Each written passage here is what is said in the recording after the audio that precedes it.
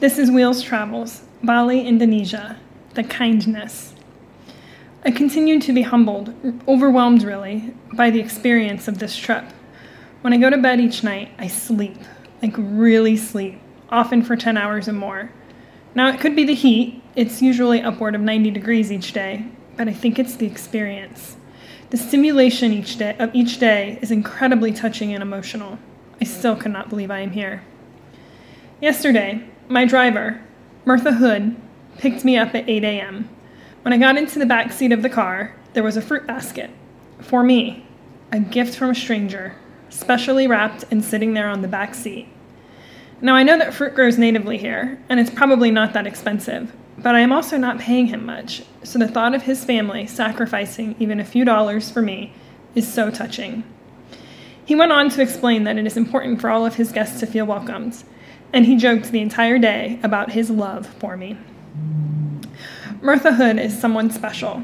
He does not speak fluent English, but we were able to converse enough, and he joked that every suggestion he had, where to go, what to eat, when to go, I would just say, in a chipper voice, "Okay." I explained that I was just so happy to be in Bali, and he would just smile back. On this particular day, we were going to see some of the most famous and beautiful temples in Bali. They were about a 2-hour drive away, up some incredibly steep and narrow roads. He would ask me every few minutes, "Are you okay? Are you scared?" I was not, but man, these were some steep hills. Mirtha Hood never wanted me to feel alone. I could sense that. He was behind me to push me everywhere I went, and did so with such grace and respect. Now, when we got to the first temple, up on the top of a mountain, he explained that we would have to take a shuttle part of the way. It was the rule. That was not a problem, of course, so I crawled the 4 steps into the shuttle, and we drove further into the greenery and up the mountain. When we stopped, he conversed for quite some time with another man. I had no idea what was going on, and everyone else had gotten off the shuttle. I wasn't concerned, though. I knew he would take care of me. He finally came back and explained that we would need to walk the rest of the way up.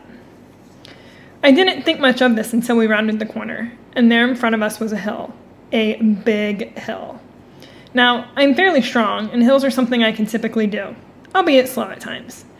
But there is no way I would have made it up this hill. In fact, it took Mirtha Hood and 2 other men, 1 pulling and 2 pushing, to get me up this hill. They apologized profusely that the shuttle could not go up the hill, and on the flip side, I thanked them profusely for their help. Had I been alone, I would have had to either crawl or miss out on the temple. We arrived to the top, wrapped sarongs around our waists, and there in front of us was the gate of heaven.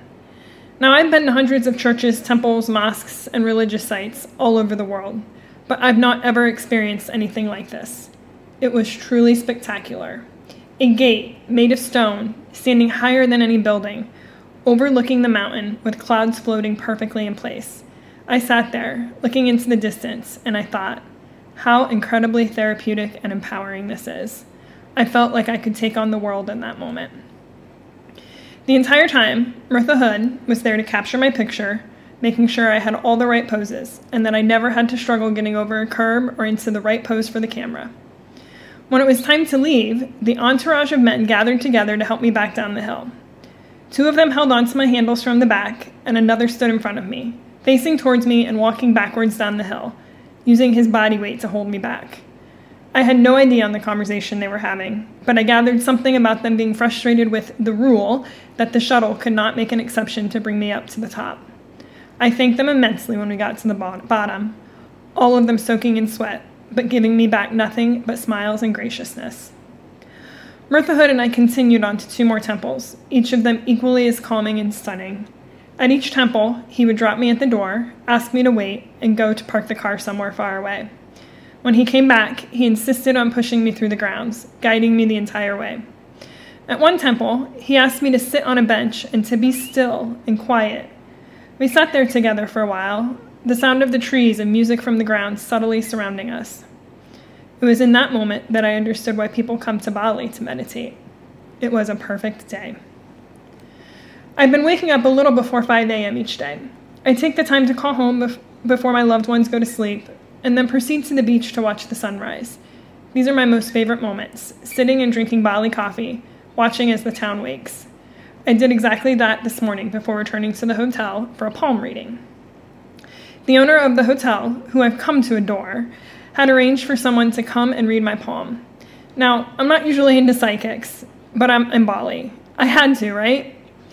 This particular palm reader came from the same location that Elizabeth Gilbert spent time in, and he's even met Julia Roberts. He spent 15 years studying in India. He could not speak English, so he arrived with an interpreter. And we used Google Translate for some of it, too. He had me write my name and birthday on a piece of paper, and proceeded to inspect both of my palms. There were a lot of personal comments that were spot on, and a few things that I had to raise my eyebrow at. We spent much of the time talking about Tony, and he told me over and over that he was very special, the only one for me, that my heart ran deep for him. He also explained that I hold many struggles deep in my heart, and that I need to spend more time praying and being still to calm my mind. This was no surprise. My mind is extremely overactive. He told me that there isn't a problem I won't try to solve, and that I am strong-willed. He, like so many people, was amazed that I was traveling alone, but he again said, "You strong girl, you never give up." Of course, I took from this what I wanted to hear, and the pieces that really didn't make sense, I let slide. After all, why not grasp onto the beauty he was saying? The rest, well, it's just psychic. I spent the rest of the morning writing in the courtyard when the hotel owner offered to have lunch with me and another woman from England. The lunch was on the house, you not pay, and consisted of rice, tofu, and some cooked vegetables. I learned more about the religion, the caste system, and the culture. And mostly, I enjoyed the laughter and smile from the owner, someone who is always happy and smiling. For the first time in my life, I've taken the time to slow down, to really feel life, every single emotion, and I am humbled beyond words.